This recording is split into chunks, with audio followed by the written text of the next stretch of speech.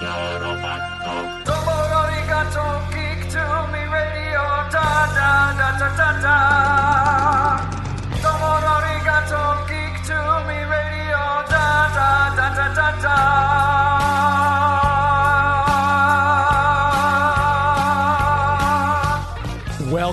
Welcome, geeks and nerds, girls and boys, to a brand new edition of Geek to Me Radio.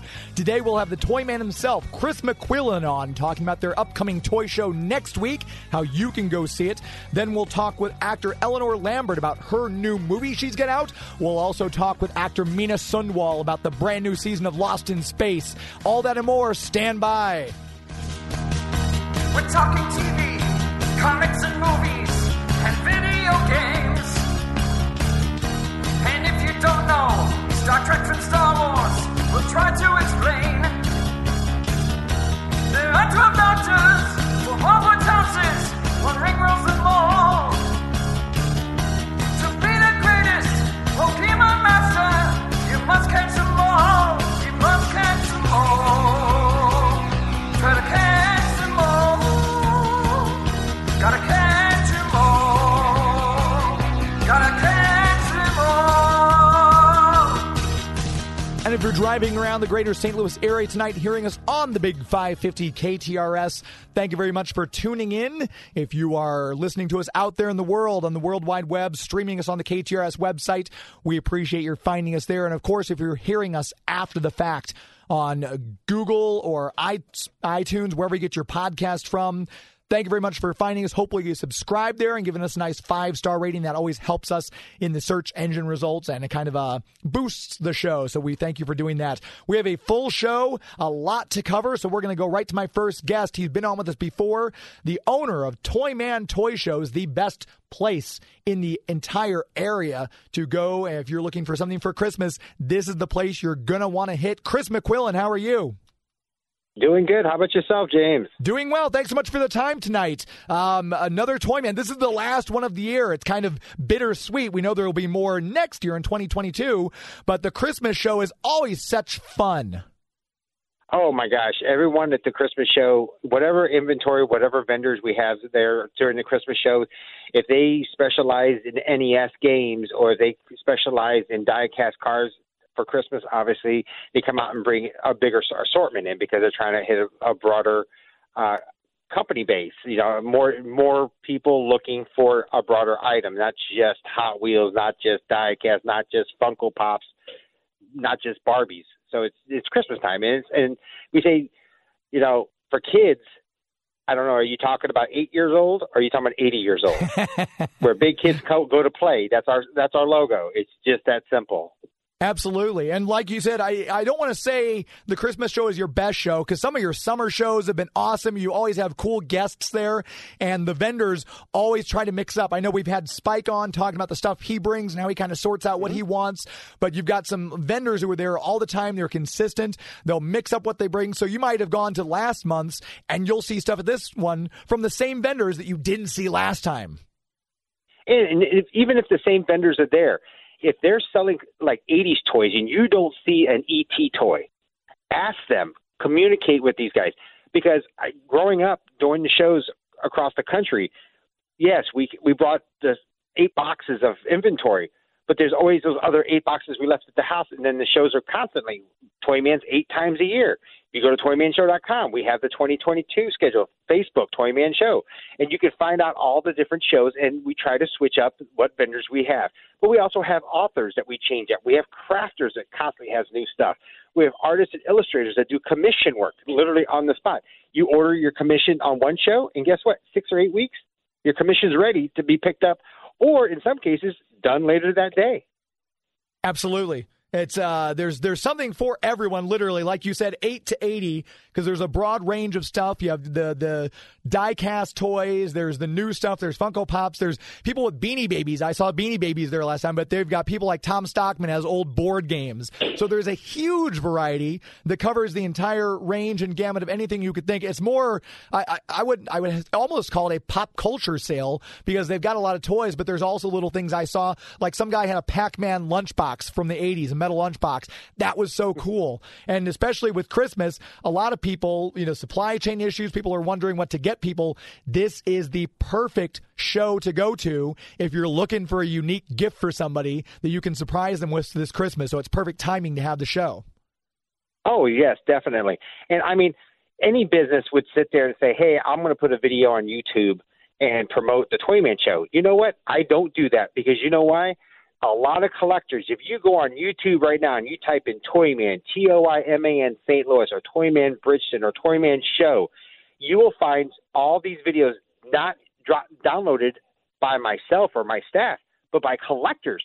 Yeah. Ray Castillo, who did In Love with Toys back in '95, he just did a new one that just was released like a couple months ago, like 6 weeks ago, 8 weeks ago, when he kind of redid a recap of the last several years.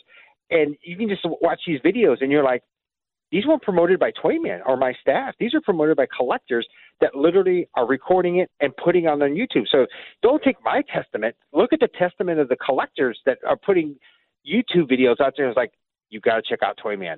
I mean, this show coming up, 142 vendors, wow, 230 tables on 2 floors. And that's remarkable. If people have not been to a Toyman before, they're hearing this and they're excited now for this Christmas show. What can they expect? Man, instead of, gas prices are hitting $3 and $4 a gallon, $3 a gallon in some places. Instead of driving, and not to knock the Walmarts and Targets and all that, but for $5 you come in, you're going to hit 200 plus tables of probably that Funko Pop that you've been missing. That's a specialized one. If not, several of my toy vendors actually have toy shops in St. Louis. So not only you're going to not just connect with my toy vendors at Toyman, you're going to connect with their stores also. The shops are in South County, South St. Louis, and St. Charles. All those are included. Those vendors are there. So they're going to have they may have their shops, but they're going to have special prices at the show because they're there. They're in front of you. And you're going to find even LOL dolls. You may find your Barbies, a collector's Barbie. And, they might have sold for $30 or $40 on eBay, but you're going to sell it for $20 or $25 because you're going to get it at Toyman where it's cash and carry. It's not going to come in your mailbox smashed. Right. You know the condition. Right. Yeah, that is huge because I've seen so many people on Instagram post horror stories. They got the G.I. Joe exclusive figures from Walmart, and they arrived crunched, the cards bent, and it's heartbreaking. Oh, yeah. And this is something, like I said, you can look at the condition of the item you're getting right there and walk out the door with it. You're all set. I think another thing that makes Toyman so much fun is, it's you and I talking, but if you're listening to this right now, it's not just boys' toys. There are My Little Ponies, like you mentioned, Barbies. There's all sorts of stuff for every age, every gender, anything you can think of. There's a huge variety. I can't overstate that enough. Oh, yeah. It's toys of all ages, all groups of individuals. I mean, literally. I mean, we had a contest a while back and different sayings for Toyman. It's like, you go where big kids go to play, and literally 8 to 80, it's just unbelievable. I mean, if it's anything from girls' toys to boys' toys to adult toys, I mean, all the G.I. Joes from the 60s and 70s is vintage stuff. Like you said, Spike will have his, Tom Stockman's there. You have all the different toy shops. You have Toys of Our Youth in St. Charles. They have a thing there. Time Warp Toys in South County. They have a booth there. I mean, these people have stores, but they have a table at Toyman. Why? Because they're connecting with fellow collectors. And if you think you're not a collector, if you in this radio show, you're sitting there going, I need to find that Captain America Funko Pop, or I need to find that Iron Man action figure. You know what? If Toyman doesn't have it, then you're not asking the right people, because you're going to find it. And it's not eventually. Yeah, exactly right. There's such a variety, and there's so many people, and people from all over the area, not just from St. Louis. There are people come in from other parts of the country for this show because it's so big, it's so incredible, and it's a lot of fun just walking around and seeing the people's faces like, oh my gosh, I had that when I was little, or the little kid saying, Mommy, that's such a cool toy, and they're seeing this toy from the 80s or 90s that parent used to have. It's just fun to people watch, and of course, all the great stuff you're going to find there. Before we let you go, tell people if they want to find out more, what are the best places for them to go so they can get more information before they come visit Toyman next week. Okay, you can go to the website, toymanshow.com, or you can go on Facebook. You find us under one word, Toyman Show. If you Google anything online, Toyman Show or Toyman STL, you'll find me. My name is Chris Toyman McQuillan. You'll find me on Facebook. I'm a public person. You can just go on YouTube, look at the comments. You can just, it's notorious, even Twitter and Instagram, ToyMan St. Louis. You'll find this out there. And these aren't posts that we're generally putting. These are the fellow collectors. Yeah. People that are coming that's like unbelievable that they said, I haven't been in years, and I'm definitely going to come back. Like you said, we have collectors from all over the area, Iowa, Tennessee, Kentucky, Ohio. We have some from time to time from Oklahoma. We have some time to time to come from Texas. So we have, it's not just the collectors in the Midwest. They come from all over. And that's vendors and collectors, both sides. That's absolutely right. It's a great time at Toyman Toy Show all the time, and we're always happy to have you on to promote the show. Again, it's a week from today, I should say. I was going to say this coming Sunday, but a week from today, which is December the 12th, and it's the Bridgeton Machinists Hall right there at 270 and the Rock Road. Chris McQuillan, it's always a pleasure to have you on. Thanks so much for your time today. Hey, I want to mention one more thing. Don't forget, we're doing a collection for the Toys for Tots. The children of St. Louis are very, very important, and this is our 12th year of being a collecting site for Toys for Tots. So that's always been a great thing to help out the children in St. Louis.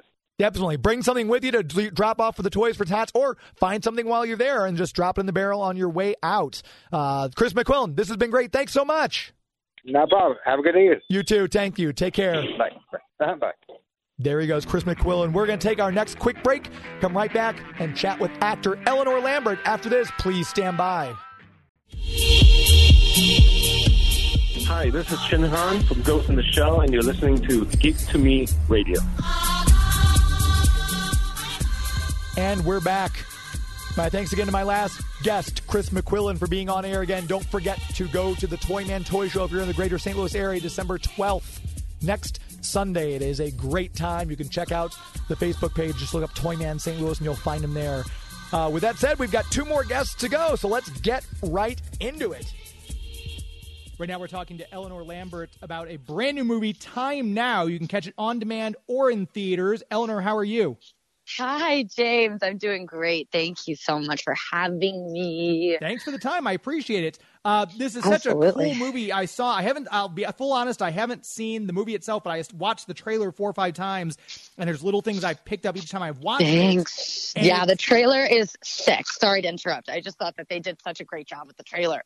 No, it's great because you get a very good flavor for the movie, but it doesn't give anything away. It kind of makes you want to find out where it's going. And especially this time of year, the fall years when, the murder and the death kind of movies kind of resonate. People want to go out and be a little frightened, be a little thrilled. Talk a little bit about, let's start at the beginning. Talk a little bit about being cast in the movie. What was the casting process like for you?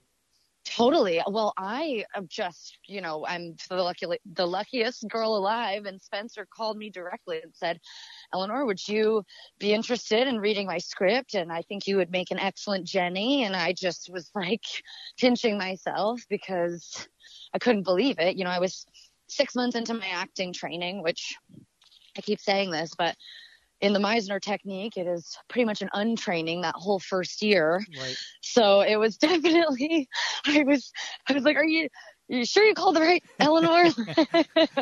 But it was, so that was the beginning process. And then once Claudia was on board, which was the coolest freaking thing ever. She's such a master of the craft and just such a fantastic human.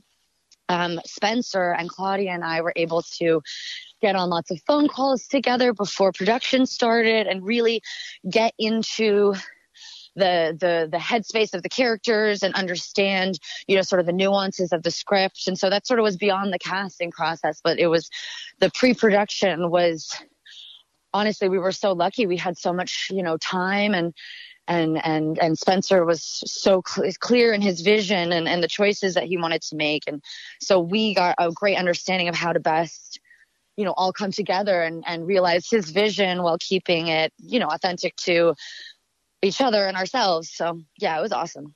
And you mentioned Spencer King. I always think it's interesting when a person is able to write and direct their own film. It feels like they have their own personal brand on it even more, and it really kind of helps bring their vision more to life. Not that it can't be the other way, but it seems like that definitely helps in this case. Totally. I completely agree. I think it's so amazing to see somebody who's able to also to, I think when you're working on something that long, Spencer started writing this in 2016 and we didn't film it until 2019 and it's not coming out until, 2021. So I think it speaks to his dedication to the craft and to the creative process that he was so, it's very hard to kill your darlings, as the saying goes. It's very hard. You get really attached to the work that you've been doing and the ideas that you have. And he was so open. Not that anything drastic happened, but I just remember being really impressed with his ability to stay really open despite having, been working on this for so long. And, sometimes you can kind of get stuck in an idea, and he was super, super flexible and creative and like, oh, what if we did this? And oh, that's so cool. And okay, now let's try this. And then finally, to your point, oh my God, to write your own thing and direct your own thing, that is just so impressive to me. So yeah, it was amazing to behold and to be a part of, no doubt. And as I was looking over your IMDb page, you've got a couple of Paris Can Wait was great. That's a great movie. Oh my gosh. You know what my role was in Paris Can Wait? I went into the bathroom at the Coppola's house and recorded with a sound guy a voicemail that I was supposed to be like the outgoing voicemail of the daughter in the movie. That was my role. It was amazing. You having your name attached to a project like that. And then you've done a couple of those short ones as well. But then Time Now, this is really kind of like almost, I guess, I wouldn't say it's your debut, but it's really kind of showcasing you. Yeah, This is definitely your time to shine. So was there any feeling of pressure being that this is your lead in this movie and anything like that? I would say yes, on the one hand. And then I was very lucky that this was my first project because it was such a communal effort. I mean, obviously, as I said, this was Spencer's baby, and several folks had been signed on for a long time and dedicated to this. But it was so amazing to be on a set where everybody wants to be there. Everybody is helping each other and trying to understand each other. And for me to be able to have that much time in front of the camera, but also to be able to integrate into a set like that just felt so good. It felt like a family. It felt like home. And by the end of day one, we were like laughing and giggling and having the best time together. And so that is just the best in terms of that energy. You don't often get that. And so to feel safe like that, safe to play, and slightly, there's just slightly less pressure. It's not this big, massive blockbuster, and that's certainly not no shade at all. I mean, it was a passion project times a million, and it took such, dedication and talent and skill from everybody involved, but it was kind of the most perfect first lead. And first, I would agree with you. I would consider this sort of, my debut, if you will. Yeah. It's interesting. So too. I got really lucky. Yeah, I was just, as you say that, this is your debut. When you think of other actors, their debut films, we have Jane Seymour from Live and Let Die. We had Johnny Depp got his start on Nightmare on Elm Street. Viggo Mortensen from The Prophecy. I feel like I'm getting in on the ground floor, that your career is only going to skyrocket from here, and I'm getting to talk to you. So for me, this is a great honor to speak with you. As to watch you climb from here will be great. You are so kind. Thank you for saying that. Well, your mouth to the universe's ear, right? May it be so. And I was looking over your IMDb page too, and you started out at NYU. You were doing music writing for the Village Voice, so you're covering bands and albums and doing reviews of festivals and things like that. It doesn't sound like acting was necessarily your first choice. Maybe it was writing or something. Right. When you went there originally, what were you going for? So I went to the Gallatin program, which was an individualized major program, which is really, really cool. But for someone who was as undecided as me, it was a sort of daunting time. I mean, college is daunting, period, even when you know what you want to do. So when I went into a program where it was like, do whatever you want, I was like, I don't know what I want. But so, yes, I did focus on journalism just because I love to write. I believe that cultural, critique and how to put that? Yeah. Cultural critique is really important, and allowing, flipping certain narratives into a new perspective is what I love to do, is look at it from as many different angles as possible. And writing at the Village Voice was like the freaking coolest thing ever. I was like Yeah. 19 years old, talking to some of my, DJs who I'd been listening to since I was 13. And it was just so amazing to be doing that. And, with acting, I think I just had a very singular experience. Obviously, I grew up, both my parents actors. And, so acting, I didn't get exposed to acting as the art form until much later in my life. My dad and I would go see these the most ridiculous, pure entertainment value films. That's what we like to do together. And so movies and acting were either like whatever my parents are doing when they leave for 3 months, or this like super silly fun time. And of course I had seen beautiful films growing up, but I registered that as more like the exception rather than the rule, just because of what I had been exposed to. And it wasn't until much later I met my boyfriend, and he's an actor as well. And he had a relationship to, his sides and his scripts that I'd never seen before. And I was really moved and really curious about, I was like, what is going on with you? Like, something amazing is happening inside, and I can tell. And so he was sort of the one that introduced me to the craft and the art form of acting, and the ability for actors to be a vessel in honoring, human experience and portraying reality in a myriad ways. And with both your parents being big box office stars, it doesn't sound like there was pressure on you that you had to go into the family business, but it also sounds like it did help kind of guide you in a way that you wanted to go into this world of acting.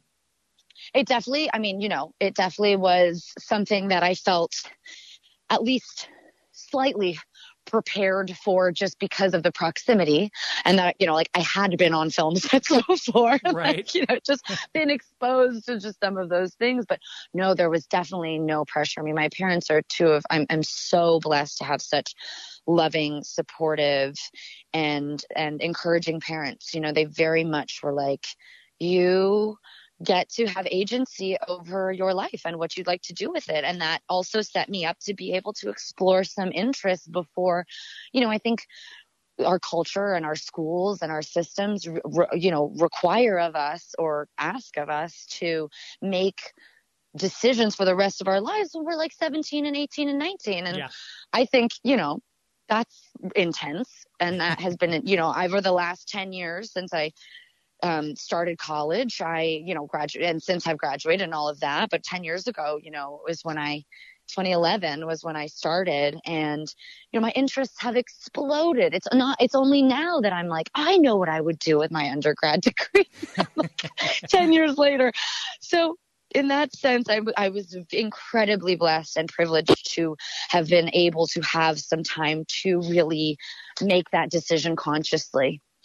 And going back to talk about the film Time Now, you mentioned you guys started filming this in 2019. Did the pandemic interrupt the filming at all? Because I've talked to people who started filming stuff right as outbreak happened before, and then they had to shut down because things were still going on. Did COVID affect the timeline very much? No, thankfully not. At least not the production. I'm sure maybe a little bit of the post-production process, just because everything kind of ground to a halt. Yeah, understandably so. Everyone was in the middle of something in March of 2020, right? But no, thankfully it did not. And it was, we were in Detroit as spring was springing, and it was amazing to be in that city. I'd never really gotten to spend so much time in Detroit specifically. I'd spent some time in other parts of Michigan, but it was amazing to be in that city. And, and it's cool because we shot the whole film in 15 days. Wow. So we didn't get very much time, like leisure time to go and explore, but we shot in such, amazing and foundational spots of the city, like the King's bookstore, and like I think it's like John K. King. I could be butchering that and showing my ass, but anyway, I'm 90% sure that's the name. And it was just so cool. I felt so privileged to actually be able to work in the city and get to see so much of the city just through the process of filming. And the backdrop of Detroit for Time Now being the setting, I don't know if another city would have fit the script as I well. know. And it may have just been his original desire to have it set in that area if he was, obviously when Spencer wrote it, but it almost, the city is almost a character in and of itself, the way it plays out in the story. I love that. That is so true. Absolutely. And you're right. No, he wrote it with the intention of it always being in Detroit. Okay. Spencer lived in Detroit for about 5 years and he just loved it. And he really immersed himself into so many different, components of that geography and the culture and the city itself. And so it was awesome to do it there. He knew all the spots he wanted to go and where would be the grittiest and how to light it properly. And it was very cool. He knew what he wanted. And I love that about Spencer. He had such clear vision. He set out the parameters and then he was like, now go play.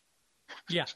And which is just the dream. You mentioned working with Claudia, too, on this film, which it's just the cast and everything. This, for being, as we've just discussed earlier, your basically debut, what an incredible cast. What a great film to have launch everything for you. This has got to be almost surreal to you. Totally, completely surreal. And also to speak to, the cast was so excellent and the characters were so clear. And I think that's what I loved and what drew me to Time Now is how amazing these characters were written and portrayed to show the wide expanse of responses that people have to a single event and particularly a single tragic and traumatic event. And so I think that, it couldn't have been portrayed better by our cast and by the writing. And that's what I loved about the story is Jenny, we follow Jenny, but Jenny takes us into the lives and into the psyches in a lot of ways of so many other of the other characters in the film. And I think that's what really I loved. People will like this movie so well. I think it's going to resonate with a lot of different people on different levels too. There's the family aspect. There's people who've experienced loss, but there's also people who like that thrill, that adrenaline kind that you'll get from the film, which I think it makes it very universal. And we're going to come right back and continue chatting with Eleanor Lambert right after this. Please stand by. Hi, this is Dean Devlin, director of Bad Samaritan, and you are listening to Geek to Me Radio.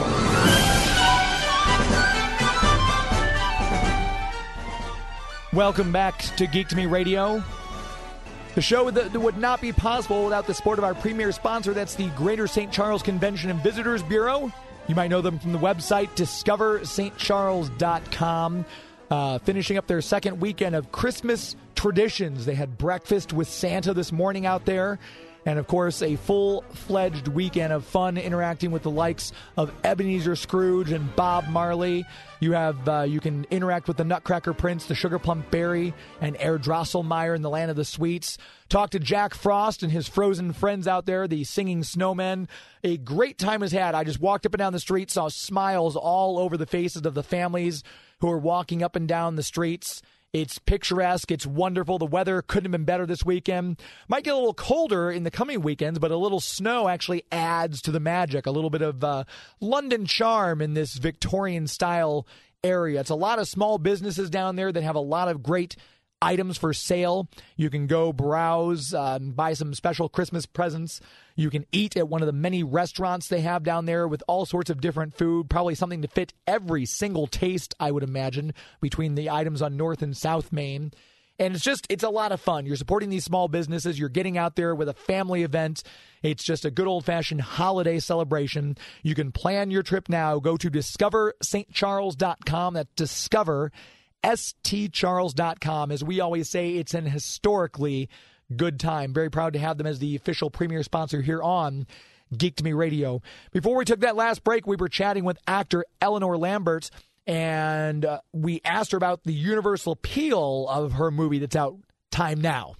Yeah, so true. Well said. There's a character in there for everybody. You've got the person diving into the work, the person taking on the burden, the person taking care of everybody else. And so you do kind of I love that. Very well said. I'm in total agreement. Thank you.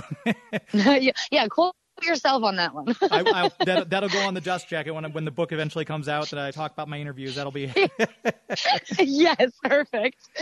And what else? So obviously you've got your entire career ahead of you. What do you envision for yourself as an actor going forward? Is it just, what you're going to take whatever comes? Or are there certain avenues you want to explore? At this moment in my life and my, quote, career, I am just so excited to work. As I said, when I did this, I was so early on in my training, and now I'm really excited because I do feel like, I've got some more tools in my tool belt that I can work with, and I'm really excited. So no, I just did my first stage performance. I was part of a short play that was part of the New York Theater Festival, which was just last week, and it was awesome, and it was really intense. I'd never done it before, and it was totally freaky, but I loved it. I really did. And then, so I'm just open. I'm excited to work. I really am. And so, no, I don't have a specific avenue just because I'm excited to it's more of one of those things where it's like, sure, I have ideals, but I want to work. Yeah. So I'm just excited to get working. And, the goal for me as an actor is to, like I said, honor human experience and create opportunities for more empathy and compassion and curiosity between people and the stories that are being told and the people who are in the rooms, ensuring that the stories are told in the best and truest way. Those are projects I would just be so excited to be a part of, or, people who's they're telling their story. It's not someone else trying to tell somebody else's story. And so to be able to be trusted to help bring something to life like that, that's the goal, is, to help imbue viewers with a sense of curiosity and compassion for people and for their experiences. And I will say Uncorked Entertainment and Dark Star Pictures do a great job of bringing films just like that description you gave to the public. Yeah. So I'm very excited for people to see Time Now. I know. It's so cool. It's like, after 3.5 years and it's getting to see the light of day, I'm just like, crazy. It's so cool. And I don't want to take up too much more of your time, but out of curiosity, COVID obviously threw a wrench into everyone's plans. Was there already a premiere for you guys for this movie? Is there a premiere plan for anything like that? So as far as we know, the premiere seems to have been the Austin Film Festival. Okay. That was its debut. And I was, of course, the New York Theater Festival spans a month and the festival spans a week, and they perfectly overlap. So I could not attend the premiere. I know, but the whole point of all those things is to keep working. So I was like, hey, I got work. So that's exciting. So, TBD, it would be very cool if there was another one so I could get to, reunite with all the friends again. But at the moment, I don't have an answer. Cool. All right. Well, hopefully something like that would come up. And this has I hope so. Been such a great time to talk to you again. Time Now from Uncorked Entertainment and Dark Star Pictures. It's on demand and in theaters if you're listening to this right now, so go check that out. Woo! Where can people find you if they want to keep up with you? Website, social media handles, things like that? Oh, I'm on Instagram. My Instagram is LO_Kitty, like hello, but without the H. Okay. It was a nickname. It just stuck. But if you search Eleanor Jasmine Lambert, which is my full name, I'll also come up. So. Perfect. Thank you so much for your time today. Continued success. My pleasure, James. Thank you for a lovely chat. Not at all. I'm sure we'll hear much, much more from you. So please come back on the show when you want to promote something else. Thank you. I'm excited.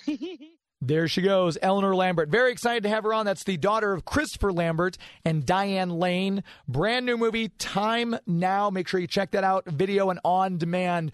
I'm going to take my next commercial break. We'll come right back and talk with the star of Lost in Space, Legends of Tomorrow, and more, Mina Sunwal. Please stand by. Hi, everybody. This is Maria Canals Barrera. I voice Talk Girl on the Justice League, and you're listening to Geek to Me Radio.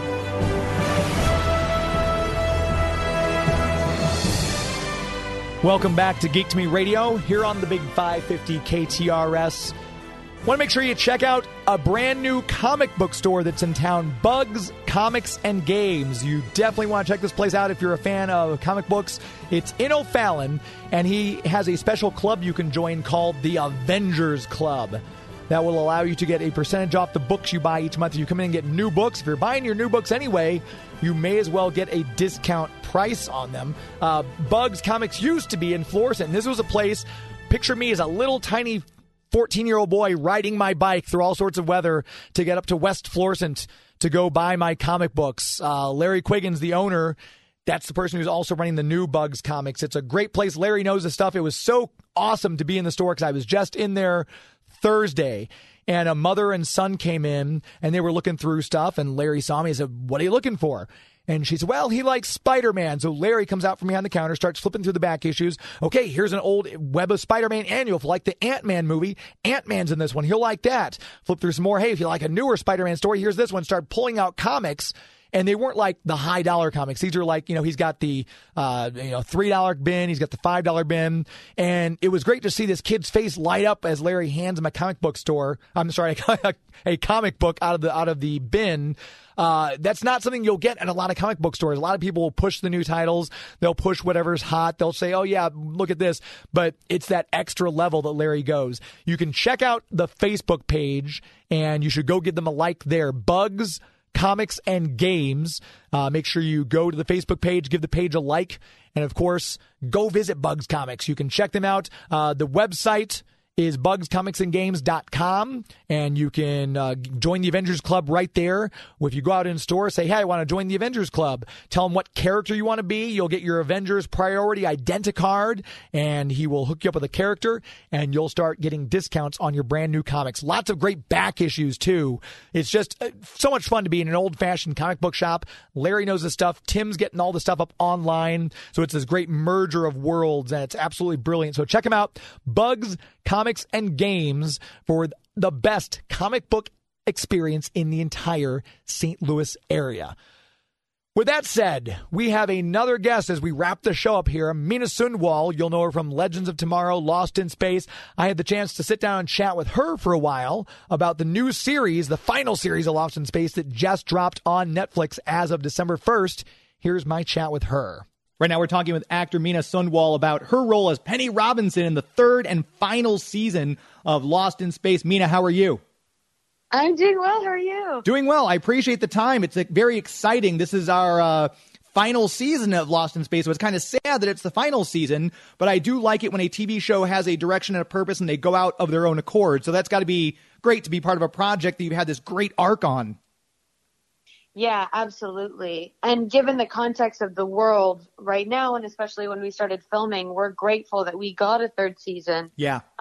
Regardless. So for sure, I'm really glad that we got to end the story in the way we did. And growing up on the show, essentially, because you started out, I think you were roughly 15 when you started filming, and now you're 20. The final season's out. Were you, let's kind of go back a little bit. Did they start you out by saying, "Hey, here's what the original show was"? Were you aware of the show? Did you watch any of it before going in, or did they not want you to have preconceived notions about what your character would be? I don't know if they wanted me or not to watch the show. I did. Okay. I hadn't seen it before I booked this one.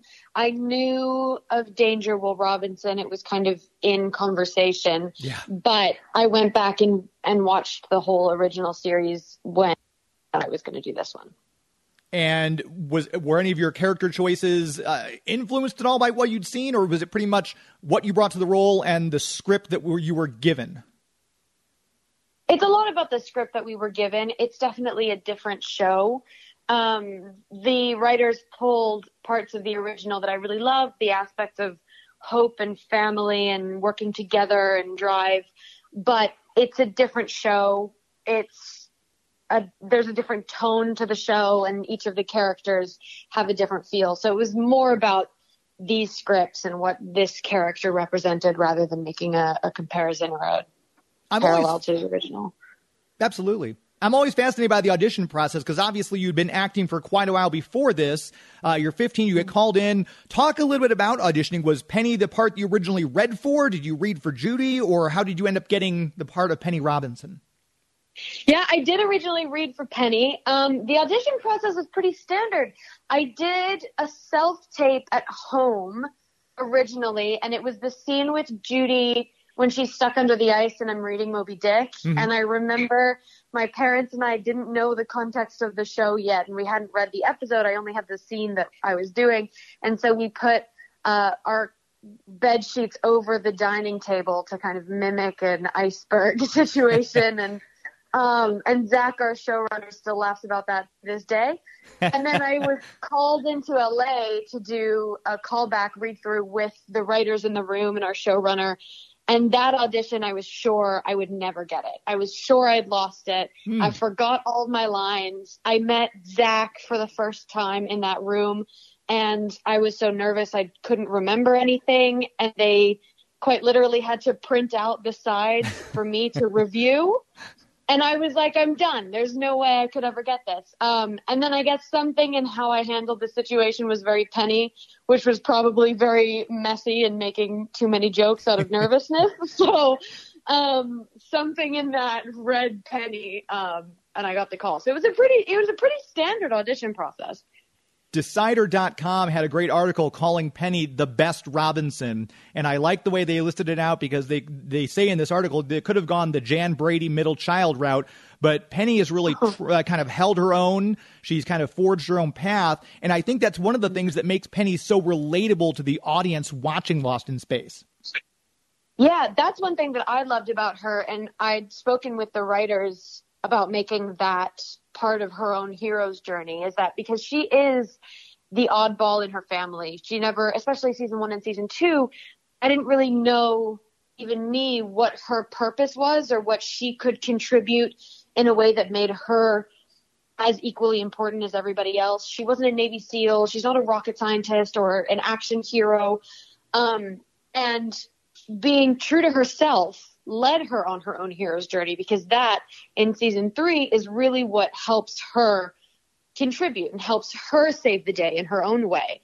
She's definitely, her power is in empowering others, which is another kind of saving the world. Yeah. And being able to follow her journey through that was something that I loved from the beginning. And I'm so glad to see that people who love the show love that about her, because I think that can be difficult sometimes to not put up a front for anybody else if it would be easier. And if you could recognize that it would be easier to fit in.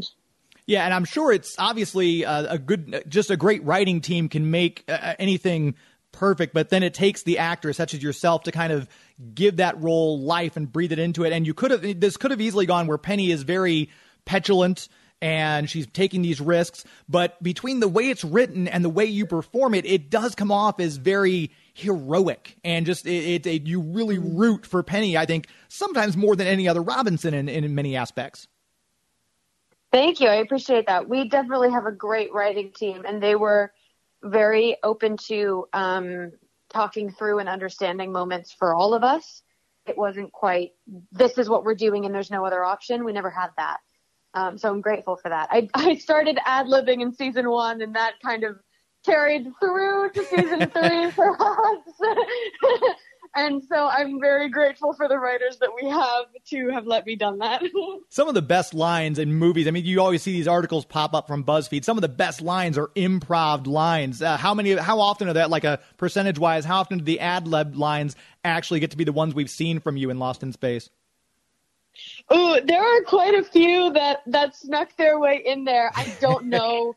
I don't remember percentage-wise, but a couple of the ones that are my favorites in the show just ended up happening on the day. Sometimes it was even something that Zach made a joke about and I ended up doing in a take. Maybe it would have been funny. Maybe they would have used it and they ended up using it. It's like Bumper Cars Where Everybody Dies was ad-libbed. That's great. I think. But you know, it's a combo of the two for sure. I didn't go completely off script. I know my lines. Right. That's important. That's definitely important. With such a serious, it was lighthearted series, but it's very high stakes. Then you go to playing Lita on Legends of Tomorrow, which is much different of a tone of show because it's very fun. It pokes fun at itself. That has to be, as an actor, very rewarding to be able to have such a range to go from Penny Robinson to playing Lita on Legends. Yeah, it was great. That show and that cast is so much fun, and the crew is so lovely and so much fun to work with. the energy that you see on screen is very much was my experience off screen. It was funny and energetic, and I had a really good time. It was great. Yeah. And having started hitting the ground running as the original cast in Lost in Space, were there any nerves coming into an established cast, Legends of Tomorrow, playing this part? Were there any nerves on your part at all?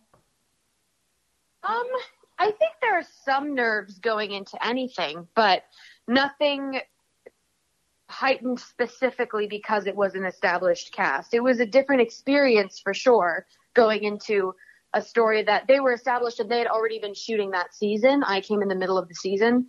It was a different experience, but it wasn't, better or worse in any way. I was equally as excited. Both very plucky characters you get to play. Who would win in a fight, Lita or Penny, do you think? Oh, God, I don't know. Who would win in a fight? Well, that depends if Lita has her dad's flame gun and if Penny has her Navy SEAL family. I think it would be more about whose turf are we on. That's true. The home court advantage can often make a difference. That's very true. Yeah, absolutely. Putting Lita on an alien planet may not be the best idea. Right. Talking about directing, I know you've recently been directing as well. Is that something that throughout your career you kind of had a hankering to do? Is it something that just recently come about as a passion for you? It's definitely something I've had a hankering to do for a while. When I was little, I always had to tell stories. There's something about me that I just can't turn it off. I have to tell stories. And the way that I was telling stories when I was very young, I don't think I realized was directing, but in a way it was. I mean, myself for my parents, but it's something I've always wanted to do. And it's a different way to approach a story and be able to have control in a different sense. So I'm hoping that's something that's another long road to tiptoe my way down. And there's a lot of people who become very comfortable on both sides of the camera. If you were at this point in your career forced to say, hey, acting or directing, do you know if you'd want to take one path over the other at this point? Oh, no, I don't know yet. I think it might be a little too early to decide. I'm at the point where I'm still jittery and excited about doing either of them at any point in time. So I don't think I can take quite a stance yet. Gotcha. Well, we'll check back then and see how you feel in a couple more years. Yeah, absolutely. And talking back, if we go back to Lost in Space, we would just watch the first episode. I try to pace myself. I know all the episodes drop at once, but then I feel like I binged it, and then I feel like, the fat kid who just ate an entire pumpkin pie. So I try to binge myself out a little bit. We just watched the first episode, and the first scene where you guys are scaling the mountain and everything, all the stuff goes down. On set, when you're filming that, obviously when we're visualizing after the fact, special effects have been added and everything like that, it seems very tense. When you're doing a scene like that, obviously you're probably not that high off the ground. There's green screen. Is it fun? Do you feel it's very technical, those types of scenes? Or how do you approach the big, momentous, action-packed scenes like that? I find them really fun. I think everybody has a different attitude towards it in a way, but I thought they were fantastic. I actually quite like when a scene is very specifically choreographed, because I think when there are grounding points that I know I have to hit, I have the freedom to do whatever I need to do in between them. So I really loved it. And I had never done a stunt like that before for this show. So it was something new and exciting. And I actually felt kind of equally as nervous as Penny would be in that scenario, not quite for the sake of falling off and potentially falling to your death, but more for the sake of looking like I was knowing what I was doing. Yeah. But I thought it was great. I loved it. And we got to do training with wire work beforehand with our stunt team, who are incredible and so much fun to work with. So we knew we were very supported. And they had done it in a way that was also fun and never boring or too technical. With working on this, you've obviously gotten a lot of great experience early in your career, too. Like I said, my goodness, you're only 20. You've got all this great experience with the stunt work, the wire work. You've gotten to direct. You've been with other cast members. You're learning new things. What is your biggest takeaway from Lost in Space? Like, obviously, on a personal level, it's a great project you've gotten to work on. Your personal takeaway, what has been your biggest learning point or growth point having worked on this series? I think having done so many new things consecutively and having to catch up quite a lot in a short amount of time, especially season 1, the biggest lesson I learned is that I would always rather give 100% and fall flat on my face than give 50% out of fear of embarrassment. Yeah. Because there are times when you're doing things that are new that you feel ridiculous. Green screen acting can feel ridiculous sometimes because you have no idea what it's going to look like. You have no idea what you're going to do. But in a show like this where there's so much going on, you just got to go with it and have fun. And then at the end of the day, there are so many other elements around that are beyond your control. I think that's the thing that I learned the most for me personally that I carry, in life in general.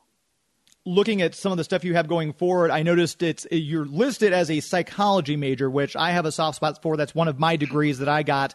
And I think that really helps people in your profession because you've got to put yourself in different mindsets. Was that at all influenced when you decided what major to go for, or was psychology just something you always had an interest in? A little bit of the two, actually. I always had an interest in it. When I was younger, I was really interested in trying to figure out why people did certain things or what makes one person, quote unquote, different from another. What is the one piece that differentiates us from each other? And when I was looking at universities and kind of deciding what I wanted to do, I thought psychology applied to so many different areas of my life, especially when it comes to work and understanding people. And every time you get a script or a character breakdown, it's like a lesson on life in a way. You get to see the world through a new perspective. So a combo of the two. It was something I'd always been interested in, but it definitely was emphasized and reiterated through everything else that I was doing. Do you have any aspect you particularly feel like you're going to focus on, be it Freudian, Rogerian, any behaviorism, anything like that at all? Do you know yet, or are you kind of just taking the broad steps at the moment? I'm still in the stages of taking a broad step. I do have to specify soon, so I'll let you know. Okay. But I haven't picked a specific specification yet. Perfect. It's very exciting just to see your talent rise. I mean, just the journey that Penny herself as a character has been on over the course of these 3 seasons, and I'm sure we'll have plenty more to look forward to. Are there any other projects that either you're acting in or directing that we can watch for you coming up soon? Yes, I just wrapped a film at the end of October that I'm very excited for. I'm super passionate about it. It was A Labor of Love, and I can't give very much info on it yet, but I'm really looking forward to it being out. Perfect. We'll keep an eye out for that as well. Where can people find you on social media, websites, things like that, if they want to keep up with you? Yeah, I'm my full name at Nina Sundwall everywhere. Perfect. This has been absolutely a blast to talk to you. It's such a fun show. Again, all 8 episodes of Lost in Space, the 3rd and final season, are available on Netflix right now. Go check them out. Mina Sundwall, thanks so much for your time. Thank you. This has been so fun. A lovely person. I enjoyed my chat with Mina thoroughly, and I've only watched the first episode still of Lost in Space. I haven't binged past that one, but there's so much stuff to watch. So luckily, I'm kind of taking it in little bite-size portions. We'll probably watch the next couple of episodes here this week. But so far, I think I love it when a show goes out on its own terms. And 3 seasons and done. I think they'll wrap this story up very nicely. I'm excited to see what happens to the Robinson children here at the end of Lost in Space Season 3, now on Netflix. Thank you to all my guests today. We got to talk to Chris McQuillan, Eleanor Lambert, the movie Time Now, and, of course, Mina Sundwall. I want to make sure we tell you about our movie sponsor before I let you go, which is, of course, Marcus Theaters. MarcusTheaters.com is the website. You can find the location of the Marcus Theaters or Movie Tavern closest to you. Right now, it's a great time to get some gift cards if you want to get some gift cards to give as stocking stuffers or gifts for people. And, of course, if you go to the website, MarcusTheaters.com, they have a promo code 25December. 25% off snacks and sodas when you order online. Again, that promo code good now through December 15th is 25 December. You can use that online. And, of course, join their magical movie rewards program so you get points for seeing movies. MarcusTheaters.com for the best movie-going experience in the entire galaxy. That's going to do it for us Again, make sure you check out the Toyman Toy Show a week from today, starting at 9 a.m. Early birds get in at 8:30. Just check out Chris McQuillan. Look for Toyman Toy Show on Facebook to find out more information. Hopefully we will see you there. Again, thank you to Eleanor Lambert. Check out Time Now Video and On Demand. And thank you to Mina Sunwal for joining us. And as always, thank you to Joey V, my executive producer, for making this show sound as good as it does. Until next week, my friends. It's not in the way you love Scotty Young Arts. It's not in the way you play Mario Kart. It's not in the way you look when you make Game of Thrones references. That's our show. This is Geek to Me Radio. That's our show. This is Geek to Me Radio. Thank you, Jupiter 2. Good night.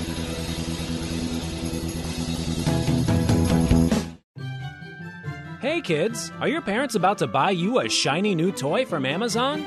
Hi, I'm Chucky. Wanna play? Well, don't be selfish. Share some of that money with us. Before going on Amazon, make sure to type in bit.ly/geek2me in the web browser. It will look just like Amazon.com, except it'll say referral Geek to Me Radio up top. And then when you check out, a tiny percentage will go to support the show without costing you 1 cent more. So before your parents get you that gizmo, gadget, or widget, make sure they type in bit.ly/geek2me in the web browser.